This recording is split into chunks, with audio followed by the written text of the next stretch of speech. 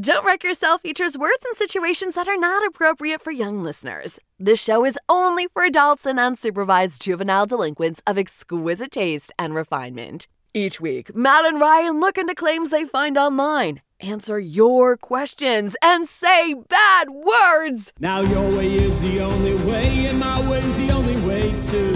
Fill the space between a hard place and a rock is all we do. But we'll entertain the conversation that leads us to the truth. What do we know? We're trips to telephones and all no different to you. Welcome to Don't Wreck Yourself, a podcast about getting things right. My name's Ryan Placetti, and my number one passion in life is disentangling you from the Gordian knot of the internet's bullshit. And I'm Matt Saintsing here to walk you through what that sentence means that Ryan just said. Can you explain to them what a Gordian knot is, Matt? Well, I assume it has to do with like on the vine, like a gourd, like a pumpkin or something like that. So Gordian knot comes from the Gordo era of, I have no idea, man. It sounds like, is it a nautical term? No, this is from your classical Greek history. So Gordius was, I know, right? So Gordius was a Phrygian king, father King Midas, actually. I thought Gordius was a bullfrog, was a very good friend of mine. I don't know who your fucking friends are. You're my only friend these days, right? Who's this Gordius guy? Do you have a podcast with him too? I hope he croaks. Better not fucking, he was an ancient Greek guy, so probably not.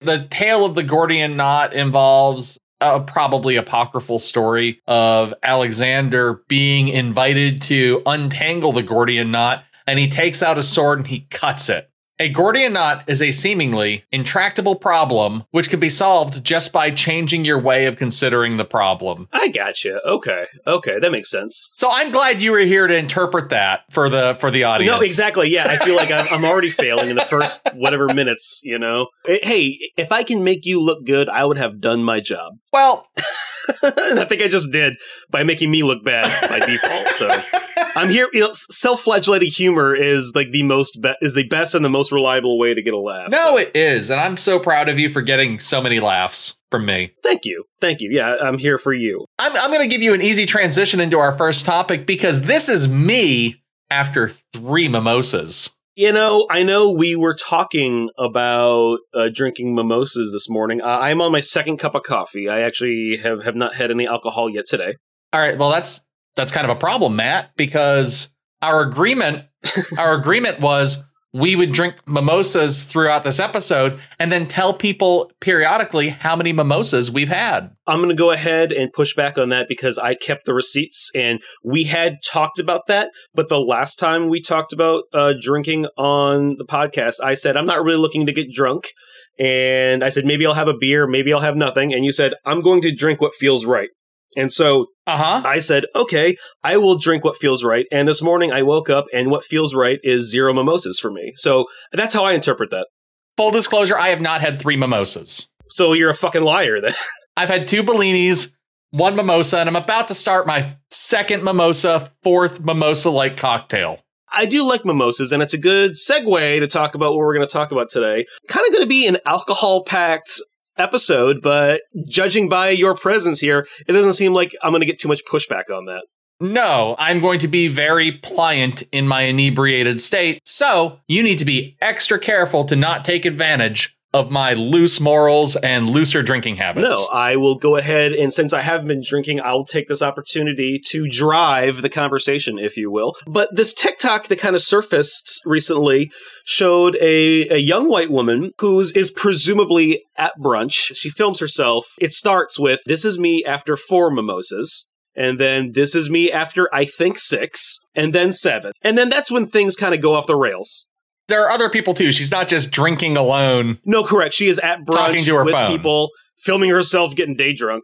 It's a social setting. She's not like, well, I don't know if she's an alcoholic, but she's not an obvious alcoholic. She may be. Well, I don't want to really pass judgment because this is like a 40-second TikTok, so don't have a whole lot of information there. I mean, I've seen this TikTok and I'm perfectly comfortable passing some judgments, maybe not on her relationship with alcohol, but certainly on her decision-making process. I'll let you finish telling folks about this. And people should know this has been viewed more than 4 million times, and I'm at least 1 million of them. I saw it over and over again. It is crazy. But so after the 7th mimosa, you see this young woman, and someone's filming her. You see this young woman start to climb what looks like a stone memorial. It's some sort of public works that has given her a literal leg up to climb onto the shoulders of a male companion. Of a man in a red flannel. Yeah, and he's carrying her around like a 3-year-old at a street festival. Well, yeah, kind of like that. Yeah, you don't really see too much of that. But the next thing you see is this woman, the 7 mimosa woman, in a car with a bloody mouth and what appears to be at least 4 teeth missing. I counted 3, but we're literally counting the blank spaces in her mouth. Yeah, it's kind of hard to. I'm not sure if one was a Sharpie or not. If it was actually like lost a tooth. You don't know if she has big teeth or little candy corn teeth, so it could be, anywhere from 3 to 4. And we should be clear that we do not see the moment of impact, but we believe she did hit rock bottom, if you know what I mean. And she fucking hit something, and she hit it face first. America is the only country in the world where you can drink 7 mimosas and get a $7,000 dental bill. That's an expensive mimosa. It's mimosas, I feel like a small price to pay for bottomless mimosas, right? Yeah. You don't ever see the moment of impact, but we do see the alleged aftermath, and she just looked like she got in a hockey fight and lost bad. She might have been there with her dad. There is an older gentleman who announces the number of mimosas that he had. Yeah. And you can hear somebody, presumably that older authority role model figure, saying, you're going to be okay. Again, we're not here to pass judgment. It could be a sugar baby, sugar daddy situation, right? The rack of teeth that are missing didn't really last for long because this woman seemed to have gotten her dental work done. She revealed her smile to the world. It looks fine. So if you're the type of person drinking 7 mimosas in a single sitting, odds are you have dental insurance. This is not to shame anybody who doesn't have dental insurance who enjoys 7 or 8 or 9 or 10 mimosas. I'm not one to judge. I'm currently drinking my 4th. Whenever I have been at brunch and gotten bottomless mimosas, which is like almost every single time I've been at brunch, the first question the server asks is, you have health insurance, right? And I'm like, oh yeah, I'll be totally fine. I like that the healthcare system in America is so bad that random strangers providing basic services for you feel inclined for liability reasons to inquire about your insurance status. Yeah, well, I don't have insurance, but I do plan on starting a GoFundMe, so kind of, basically, right? No, but this woman, she revealed her smile to the world. She said in a TikTok, I'm fine. They put the teeth right back in and put glue across my whole upper... What are you doing? I had a joke that's not going to fit in later. Okay. I'm just trying to get to the thing, but okay. I can, you know what? I completely get that. Well, now we're already here, so let's hear your lame joke. I kid because I care. I'm just kidding. But let me know when I should continue. Since you've been drinking, let me know when I should continue driving. It would only be appropriate for you to be like, hey, take this turn. Can we go to McDonald's right now? I wish I could remind it because I completely forgot what I was going to say, but it was super important at the time. It was a good one. It was a good one. I promise you it was so good. Okay, well, let's... you know what? Your joke could never be as good as the laughs we've gotten thinking about this joke, so I think we should leave it at that. It can never live up to what just happened. Oh, no, this is totally staying in the podcast. I want people to understand our process. Yeah. It's me occasionally trampling you while you try to advance the narrative. While I'm trying to just be like, shut the fuck up, you drunk bastard. I'm by no means drunk. I have a... No. Very, very high tolerance for alcohol. And it wouldn't be a problem if you were drunk either. So no. I'm not here to shame. Not here to shame. But I think that's extremely horrifying of an image, just gluing teeth, but maybe this is how it's done. I don't know. I'm not a dentist. Kind of reminds me of another video that I saw last week involving a woman without teeth. Oh. Where's this going? I let the silence hang in the air for just long enough for you to make a porn connection. Yep. And then now I'm going to stop you and say, this isn't about pornography. So this other video that I saw earlier in the week was actually about a woman who didn't have dental insurance, or at least didn't seem to have dental insurance. So as a teenager, she went through a rough time. She got involved in drugs and she got meth mouth. for lack of a better word. I don't know what drugs she was on. I'm just making some assumptions based on the condition that her teeth were apparently in. Meth mouth is not the politically correct term, but I think everyone knows what it means when we say it. Yeah, that is an absolute, completely relatable shorthand that I'm pretty comfortable using in this circumstance. Yeah. So this woman had gone to a dentist to get her teeth fixed, and the dentist basically said, there's nothing we can do for you, and these teeth are potentially dangerous, and he pulled all of her teeth. Oh, that's terrible. Like, this woman couldn't eat. Like, everything that she ate had to be liquid, basically. So she was living off of protein shakes. This dentist comes in, and first of all, he got a hold of her dental records. He's like, they did not need to pull all this woman's teeth. Oh, that's terrible. That's terrible. He gave her a full set of teeth. Like fake veneers or something like that? Well, she went from no teeth to all teeth, and I'm not a dentist, so I don't know exactly how that works, but he gave her a full set of teeth. Could be dentures or something. And just the difference, and like she looked like she was probably in her mid to late 40s at the start of the video because she had no teeth. At the end of the video, she's just absolutely beautiful. Her face is fuller. And this dentist takes her out to like her first meal, and she just chops into a sandwich. And it's one of the most satisfying things ever. I raise this, I bring this video up because I think it's an interesting comparison, because one woman lost her teeth because of, albeit an acute substance abuse related accident. And this other woman lost it because of a chronic substance abuse related accident. And we tend to treat those things differently. A fairly well-to-do person with a strong support network and dental insurance can go out and make a mistake, whereas a poor person without that same degree of financial and interpersonal support can't make a mistake. I think that's a great point. First of all, the TikTok in question of the woman losing her teeth after mimosas kind of reeks of privilege on some level, right? She's out, she's drinking, she's with a big family, it was a high-dollar brunch, and then she's able to kind of like laugh and make a joke about like smashing her front row of her teeth. And I think, most people who that happens to wouldn't be so quick to joke about it, which kind of makes me doubt that if this is even a hoax or not, right? It could be. I don't think it's a hoax. I think that she had the support network in place to be able to deal with an accidental trauma. If I was being traumatized, I wouldn't want to put a microphone or a spotlight on that, personally. Well, she's taken the video down since then, so maybe she had second thoughts. I think that the comparison there between those two videos is important. For sure, absolutely. You also have to consider that other woman who had all of her teeth pulled as a matter of expediency by one dentist. That affects your employability. She looked like she was on drugs because she couldn't eat food and she had no teeth. So she was rail thin and toothless. Nobody is going to make her the first choice hire for a public facing position. Your face and your hair is how you present yourself to the world, and your smile and your teeth is a big part of that. So absolutely. I think that brings us to kind of like a main topic we're going to talk about today is, have you heard of this phenomenon called California sober or Cali sober, Ryan? I have heard of it. I read the headline. I sent it to you and said, Matt, I think this would be a great episode topic. And then I did not read the article, and I let you read it, take notes so you can present it to me and I can learn it in real time. California sober is an alternative to kind of the traditional 12-step program. But from what I found, it is that you don't drink alcohol too much, right? Maybe you have a glass of wine at dinner. You do partake in cannabis. And you also, some people say it's okay to go on the occasional psychedelic trip, like once or twice a year, and still be what is known as California sober. Alcoholics Anonymous is really the benchmark for sobriety programs and abstinence-based sobriety programs.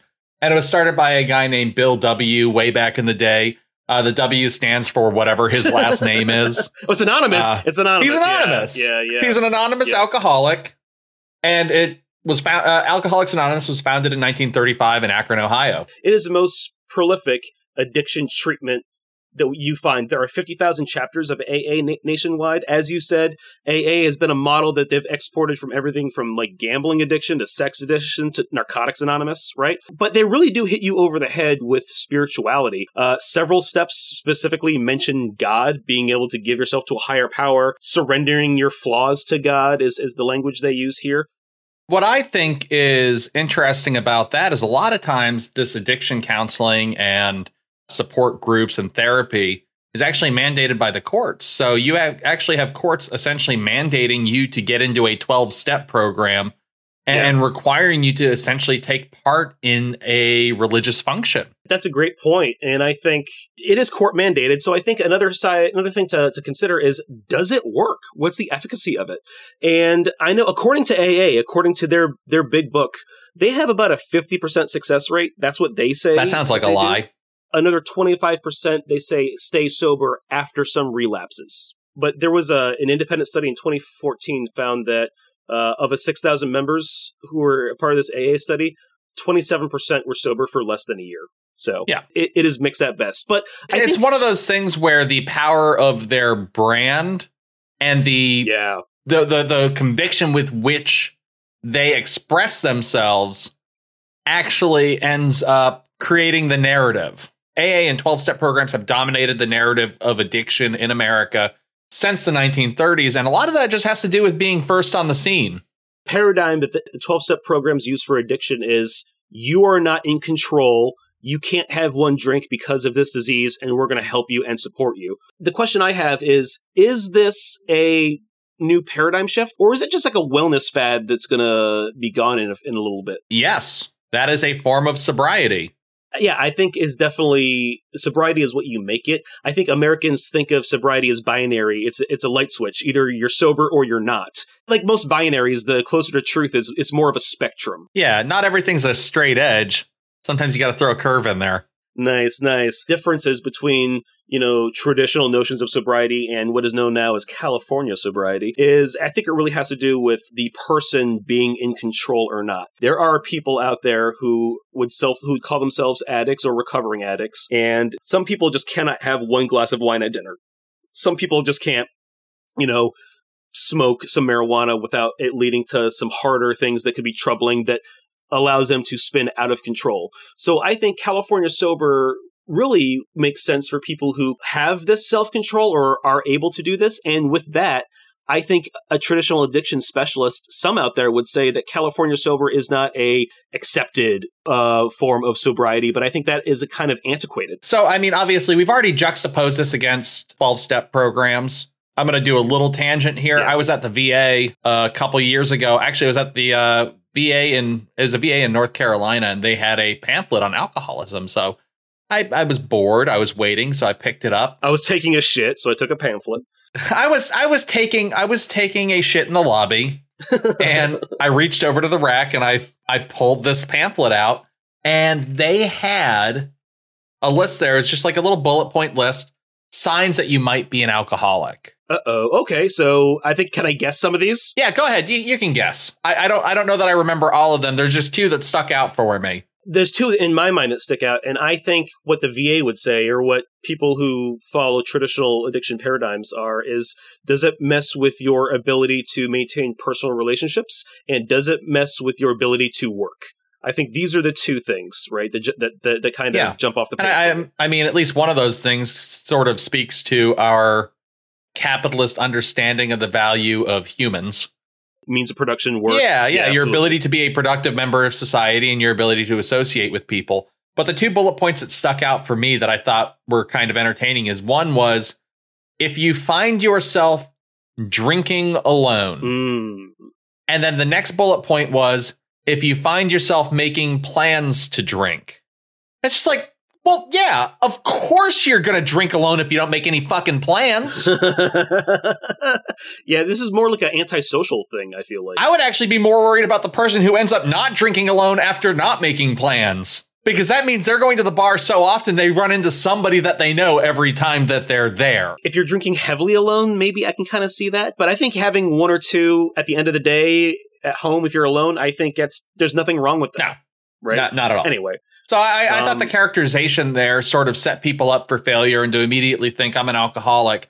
But that's kind of what AA and 12-step programs do.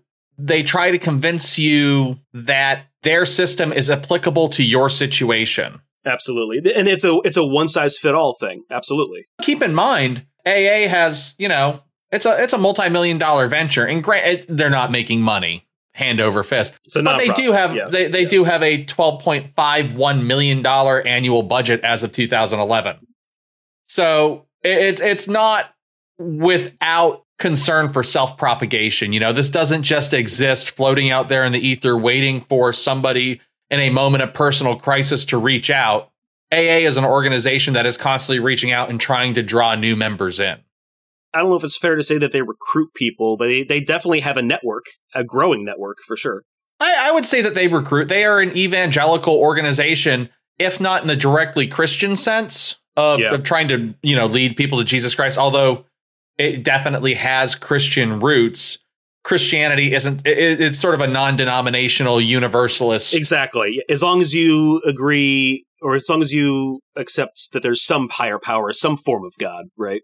Yeah. It could just be an idealized notion of human consciousness. Well, you would think that. I mean, that's kind of like the Unitarian definition of it. But I think 3 or 4 steps in it specifically mentioned capital G-O-D. And so that's more specific than grasping a higher power, I think. Now, the question I have is this going to be a fad, or is it like a wellness fad, or is this going to be something that kind of stays with us forever?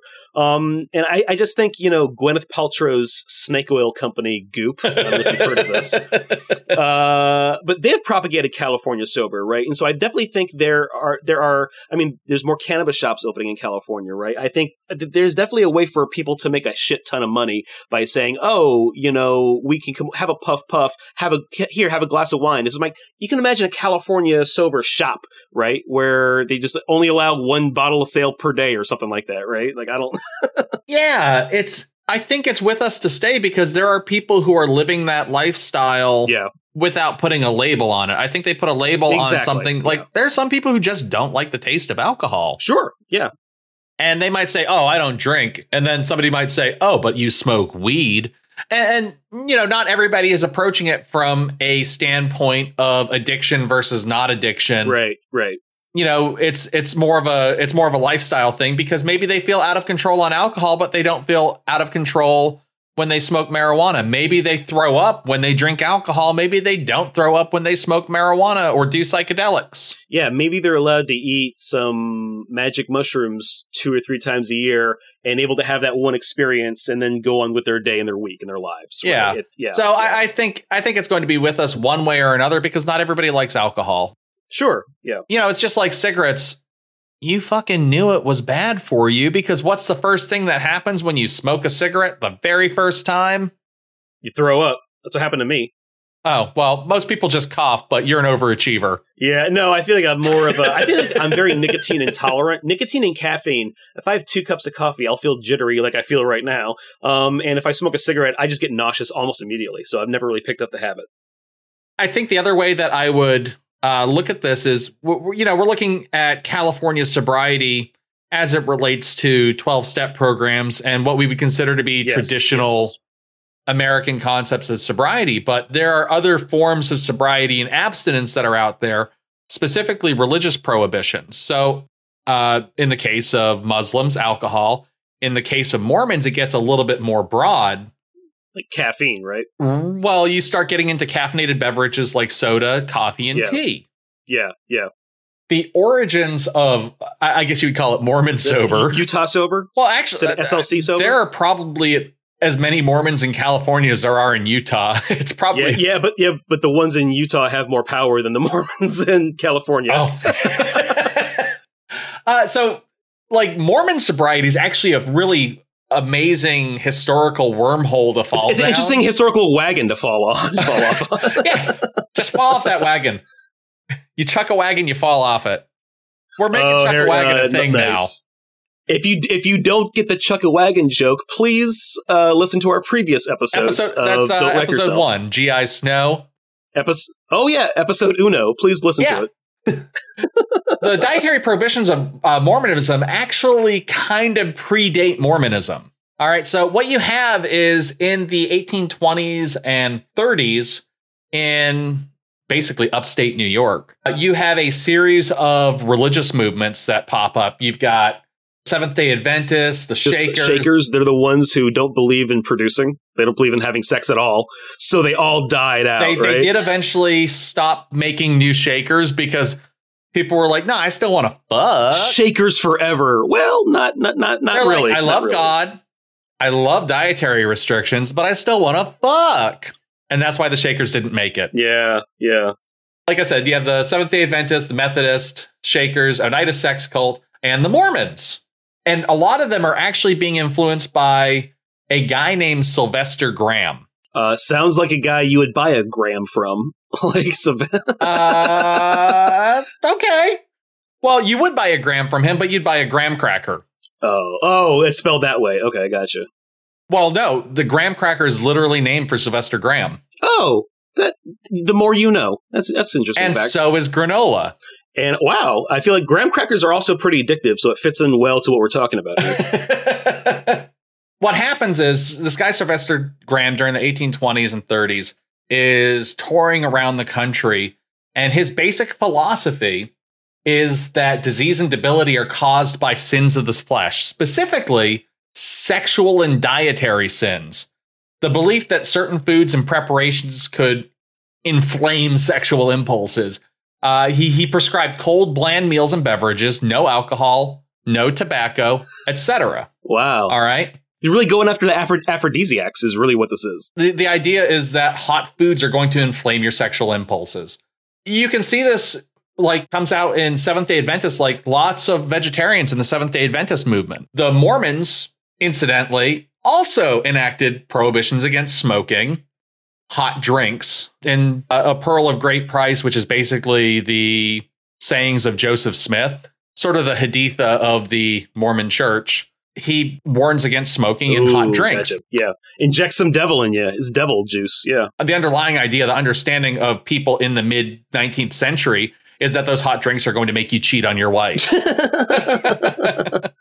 So what happens is once you get into the 20th century and you have the introduction of soft drinks and the discovery of caffeine, people in the 20th century don't have that same cultural context as Sylvester Graham going around the country and giving lectures on hot drinks. I think they allow Pepsi, right? The Mormon Church allows Pepsi, right? I'm pretty sure that's a myth that the Mormon Church owns Pepsi. No, that they allow it, not that they own it. The way I've heard the myth is that the Mormon Church has a financial stake in Pepsi, and so that they allow it, or they have reconsidered. I haven't seen anything. Generally speaking, most Mormons, it's not a strict prohibition against soft drinks. So I know in 2012, the Mormon Church allowed caffeine. They had a statement that they released that says the church does not prohibit use of caffeine, and the faith's health code references to hot drinks does not go beyond coffee and tea. Oh, okay. All right, I was unaware of that change. The last time I attended a Mormon church convention was probably 2001. You did your research after drinking a few mimosas, and so that's why you didn't get that little tidbit, and I did. No, I've actually attended a church-wide convention. Must have been a party. It was a thing that happened. I've done a lot of dabbling religiously speaking. I think to kind of close out Cali Sober thing, I would say that it is absolutely true that, this is potentially a viable alternative to people kind of if it's right for you. I think people might know or might not know, if this is right for you. But I would say that I think there are stricter versions and definitions of sobriety that people would say that Cali Sober does not include. So I kind of wrote down some other things that have strict rules that would be more lax in a California rule. So I say California vegan is when you're vegan, but you only eat egg whites and tuna tartare. I also have California gluten-free is when you only eat cronuts, only the cronuts, actually, I think gluten-free originated in California for sure, so it probably would be legit. Gluten-free is I'm going to eat starches, just not those starches. Yeah, the ones in a cronut, the ones that are more refined. The only thing refined about a cronut is the sugar. Yeah, right, yeah. And the butter, probably got a fuck ton of butter. California monogamy is when you have a threesome twice a year. California fidelity is when you when you cheat on your partner with somebody of the opposite sex of your partner. Because if you're a man married to a woman and you have sex with a man, that doesn't count. And if you're a man married to a man and you have sex with a woman, who cares? Yeah. Oh, yeah. I think the key here is that sobriety is an individual choice, and it has to adhere to an individual standard. And trying to create a cookie cutter system, a one size fits all thing. Yeah, a one size fits all thing isn't going to fit everybody's circumstances or relationship with substances. Despite its branding, a one-size-fit-all solution does not fit all. We're talking to you, Magnum condoms. Yes, I get in there, but there are some quality of life issues. Yeah, more people buy Magnum condoms that need it. I'll leave it. I'll leave it at that. Do you know how I know that? Magnum condoms is still in business. That's how I know that. Either that or the people who do need Magnum condoms just get to use them a lot. The rightful heirs to Magnum condoms. No, but I think this brings us to let's talk a little bit about alcohol consumption, both in the United States and globally. For those of you keeping track at home, I have moved on to my fifth mimosa, which, like many of the mimosas before, is not a true mimosa. I've run out of sparkling white wine, aka champagne if you live in America, but otherwise it's a protected appellation if you live in the European Union, and I hope that we can expand to a more international listener base over time. This is a Belgian wit mixed with orange juice. It's a beer mosa. It's a beer mosa, sometimes called a man mosa, but if you're distinguishing between girl drinks and boy drinks, you're a piece of shit. Yeah, there's no such thing as no one needs their penis to fucking drink. It's not like a straw. Oh my God, if I could. Oh yeah, it'd be way easier. No, I actually took the opportunity during this not so commercial break to get a beer, and it's a beer from a brewery in Utah, so it ties in with our Mormon discussion quite well. Oh, lovely. Which beer is that? Is it Uinta Brewing Company? Is that how you pronounce it? I think it's Uinta. Uinta, okay. It might be Winta. It's whatever you're into is what it is, right? But no, it's from Uinta Brewing Company. It's a pina colada milkshake pale ale. I don't really get the flavors of coconut or pineapple, but it is a good drink, and I like the texture that the lactose gives it. I am drinking a Tropicana orange juice splashed into a glass of Orange Street wheat from Sterling Pig Brewery, my former alma mater. Yeah, so I think this is a good time to talk a little bit about alcohol consumption, both worldwide and in the United States. They call me Mr. Worldwide when it comes to alcohol consumption. Yes, Professor 305, as you're known. No, so I sent you this article again earlier this week. We talk every day, by the way, for people out there like, God, these guys send each other a lot of news shit. And I was like, yeah, we identify probably 12 podcast topics every week. Every hour. And then we end up actually doing 2 of these topics any given week. But the article I sent you had to do, it was an Irish article from Ireland. Imagine that. And an Irish article from Ireland? Yeah, well, usually it's an Irish article from like the United States would sound pretty accurate, right? There's more people that an Irish article from the United States is just an American article that you've dumped green food dye into. Yeah, there are more people that identify Irish in the United States in Ireland, so like it's kind of anyway. But no, it has to do with how much alcohol the country drinks. It kind of is a figure that kind of shook me a little bit. The equivalent to 40 bottles of vodka per person per year, but that only makes them the 9th highest alcohol consumption in the world. So I just think that it seems kind of crazy to me. I will tell you sent me that, and 40 bottles of vodka does seem like a lot. However, they're actually calculating that based on the total volume of alcohol that people drink. So your standard bottle of vodka is going to be 80 proof, which is a fun way of saying 40% alcohol. Yeah, it's a fun way of having to do math when you're drinking, which is never fun. Yeah. Yeah, they're like, let's make it harder.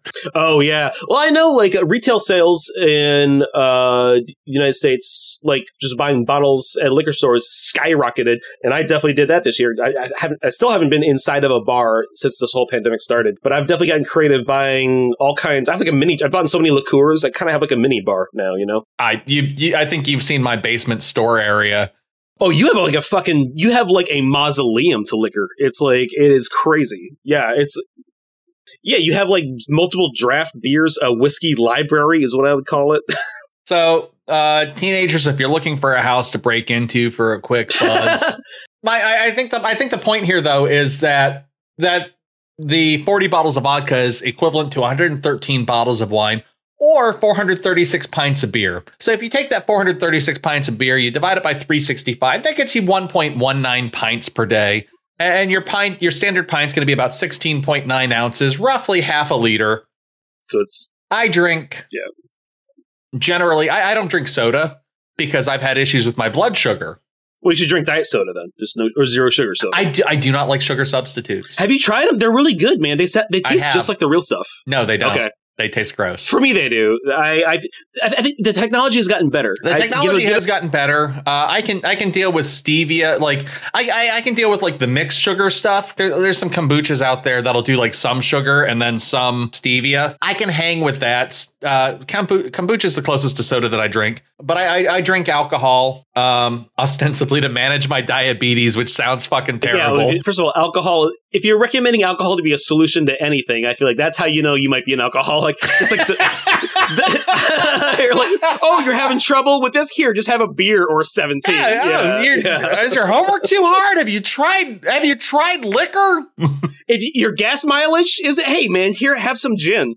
Yeah. Gin and juice. Your credit score is down? Have some liquor. Yeah, right. Podcast doesn't have enough listeners? Turn to the bottle. I mean, honestly, that's what I did during this podcast. So, no, I think, and this brings me to a Reddit question that has to do with alcohol. User Mason_1022 asks, how much tequila does a Mexican restaurant go through on a weekend night? It depends on how many seats the restaurant has. Like I came out of the restaurant and alcohol industry, so no number is going to surprise me. It really depends on the number of seats that the institution does, whether they're running specials, whether they're using top shelf tequila or bottom shelf tequila. Yeah, there are so many factors in play that I'm not even going to venture a guess. Well, that's good because I don't have an answer because I looked into this and you are correct. There are so many variables because if you're at a shitty Mexican restaurant in like the Midwest, you might be drinking just margaritas just to have a good time at the shitty fucking restaurant, right? And, you know, a decent restaurant, that tequila is probably going to be something like Hornitos or 1800. 1800 is not bad, I would say. I've drank it before. It's not bad.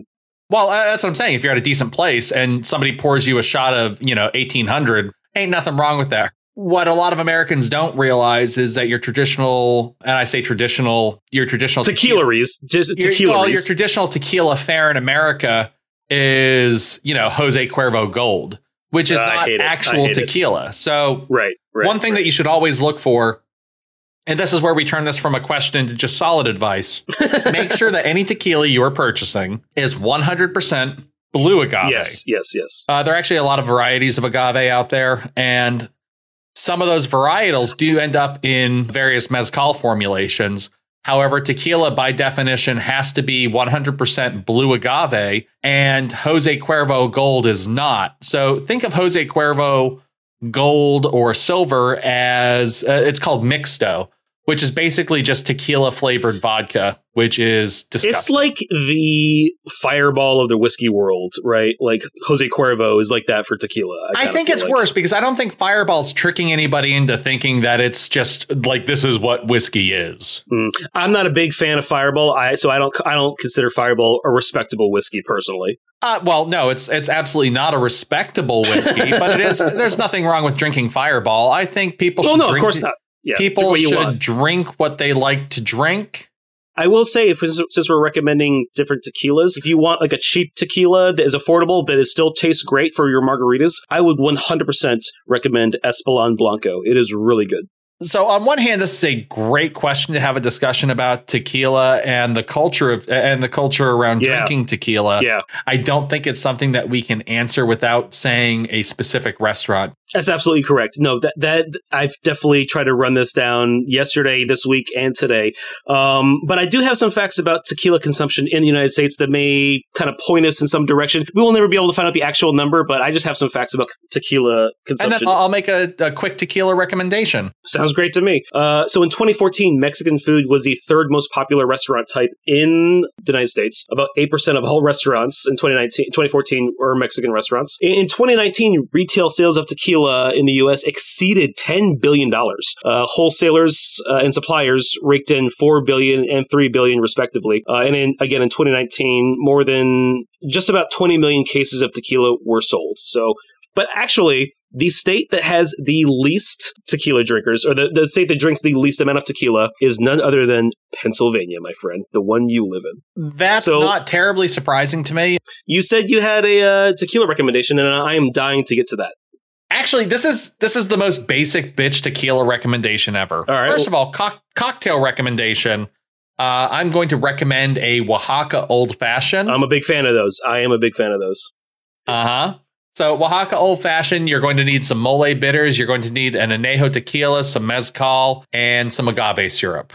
And then an orange for garnish. I definitely recommend it. So if anyone out there is at a Mexican restaurant or looking to try this, it is recommended from both of us, I would say.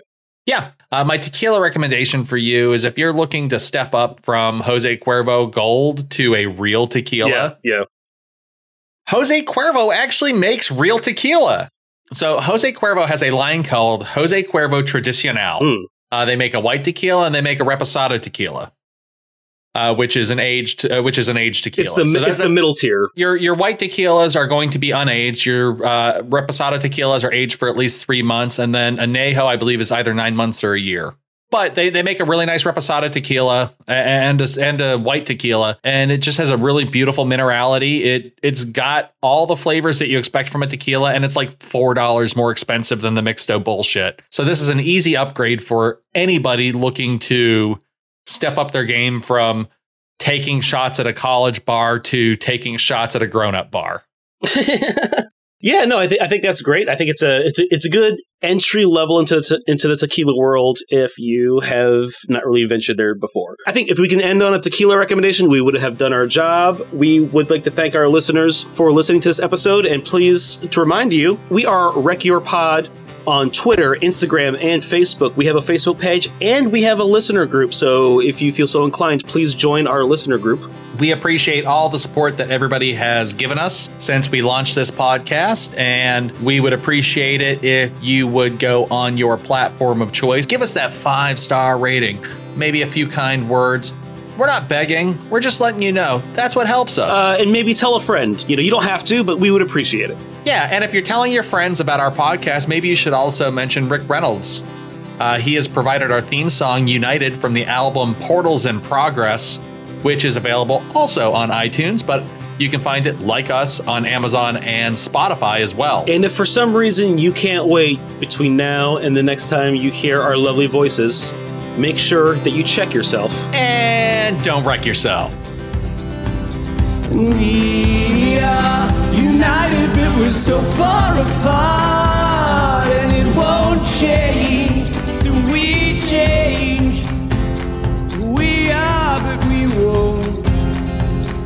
Oh. This episode was brought to you by 5 Mimosas.